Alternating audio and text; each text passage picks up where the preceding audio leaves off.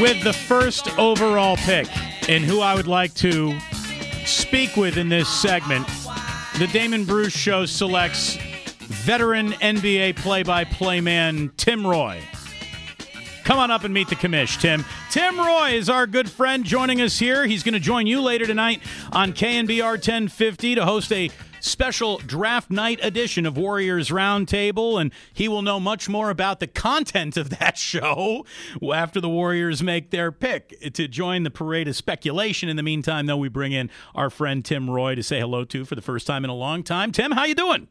I'm doing well, David. How are you? I'm doing very good, thank you. It was a particularly odd and interesting day for the Golden State Warriors. It's incredibly a shame that the timing all this happened today, because today needs to be about the future, not the past, especially past that had really nothing to do with this team when the past happened. An odd day, to say the least. Never a dull moment around the Warriors, Tim. Well, it's an odd day, but it's also an exciting day in a sense where I think, other than opening night and the NBA playoffs, this is one of the great days of the NBA calendar, because it's where hope is eternal. There's exciting moves. People are like glued to their computers from the time they wake up to 10 o'clock at night, waiting to see who's going to pull the hammer down trade. So.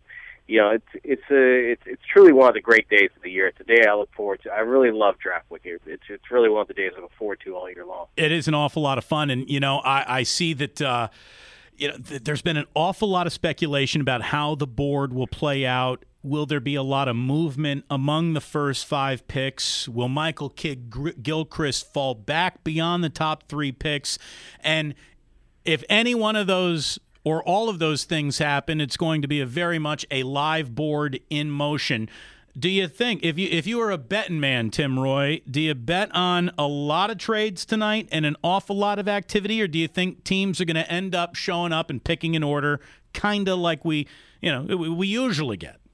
I think it's going to be a very active night, because you have a number of teams with multiple picks. Houston has amassed picks in the first round that can be valuable to teams below them. The Warriors have 4 picks, 3 of them in the top 35, so that makes them a chance to make some moves there. You have other teams that have multiple picks. Cleveland has multiple picks. Charlotte needs to add not just one good player, but many good players, so they're in the mix with their number 2 selection. So I think it's going to be pretty exciting. I think I think this could be a very heavy trade day in the NBA, just simply because of the teams that are poised. Teams are shopping some players around. There's reports that LA is shopping Pau Gasol. So there are some major players at stake here.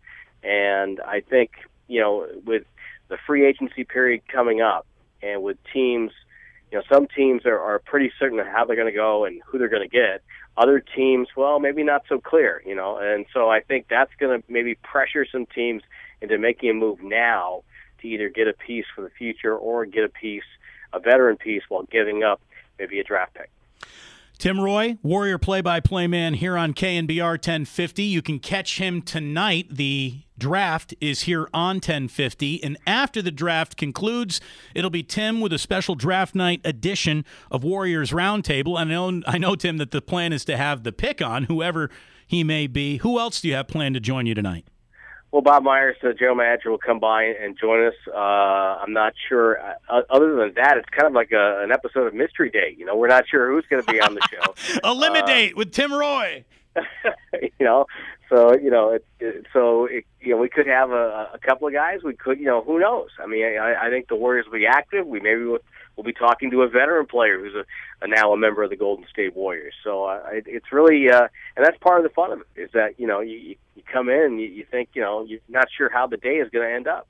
There was a little bit of a rumor about a week ago that the Warriors were talking about moving the 7th pick to Chicago for Luol Deng. And, I mean, I would do that deal at the speed of light. And apparently the Bulls felt the same way about that, too, and said that's why we're taking the trade off the table. We're not going to offer Deng for number 7.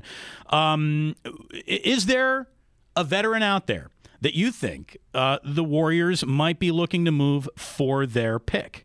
Yeah, I think when you approach a draft like this, I think you can't just target one guy, because like I say if you just target, say, Dang in that case, and Chicago says, no, we're not going to move him, then, you better have a plan B. So I think there's a number of veterans, and I think the one thing with the Warriors right now is, even though they have some established players at certain positions, David Lee at 4. If Steph Curry's healthy, he's the 1. If Andrew Bogut's healthy, he's the 5. But I think you have to improve across the board. I think you have to improve in every area if you're the Golden State Warriors looking to be that team that you want to be, that team that's going to be in the hunt for the Western Conference crown every year, which in turn would give you a chance to eventually win a championship. So I think you have to improve across the board, and I think if you were to inject, Bob Myers with truth serum, you could hear about all the scenarios that they have laid out, because they've done a lot of work, a lot of phone calls, and I think on draft day, I think Plan A may end up being Plan D at some point, and Plan Z may move up and actually be the one you actually accomplish. So I think there's a number of veterans out there that will be in play for Golden State. Rockets and Kings are talking about flipping picks for that number 5 overall. That would probably absolutely happen if Kid Gilchrist falls beneath 3 and the Kings think that they can go up and get him. It's going to be interesting to see how it all plays out. Have you fallen in love with a particular player as you sat around and doing the research, just for the research that you do, the fan that you are, and the show that you'll be hosting tonight? Has there been a player that, if it were up to you to make the pick, Tim, you'd like to see added to this team ahead of everyone else, regardless of draft position? And we'll accept all answers outside of Anthony Davis. Oh, right. That was my answer. I had it. Behind him, watching Beal is, he's impressive. He's got, an NBA skill set. I think Kid Gilchrist is another guy. I mean, if he would, for whatever reason, is at 7, I think you snap him up. What impresses me about Damian Lillard, the kid from Oakland, who played for the Oakland Rebels and AAU and Weber State, is what he has done so far. He has shown a competitive nature, going to Chicago, playing both days, doing individual workouts, shows some confidence. He's not afraid to put his skills on by himself. And the other part about it is that there's one part in his career where he got hurt, and so he says, well, what do I do now? I said, well, how about some game film? So he went through and he watched every game he had played up to in that point, breaking it down play by play by play, and that shows a commitment that he's going to get in there and he's going to work. He's another kid that I really like. Tim Roye, again, he'll be coming up tonight on a special draft night edition of Warriors Roundtable.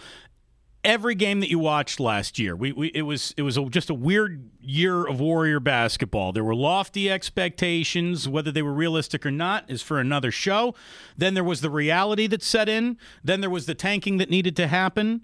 Then there was the trade.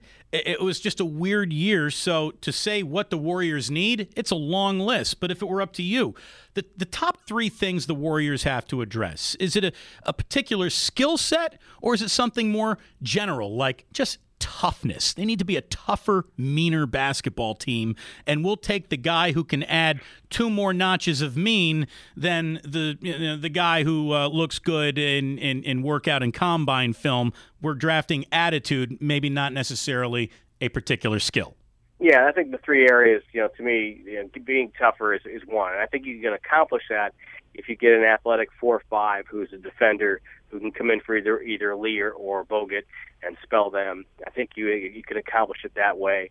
To me, I'd love to, and I guess it's just me talking, but I would love to see a veteran backup point guard on the Golden State Warriors, just as a guy to come off the bench and get you in your offense, run your show, and 3, you just need to get deeper. You get deeper across the board. That's you can never have enough good players. If there's one thing the Warriors have shown us over the years, is that you have to prepare that this could be a year of injury, and if it is, you have to have guys who can step in and hold the fort down while you get healthy. What kept Stephen Curry's attitude adjusted well last year? Was it just he's a pro, his dad was a pro, and he conducts himself professionally? I mean, he through all the problems, through the ankle, which had to be a combination of frustrating and scary for him, he never lost a bad attitude. He never tweeted a negative thing about it.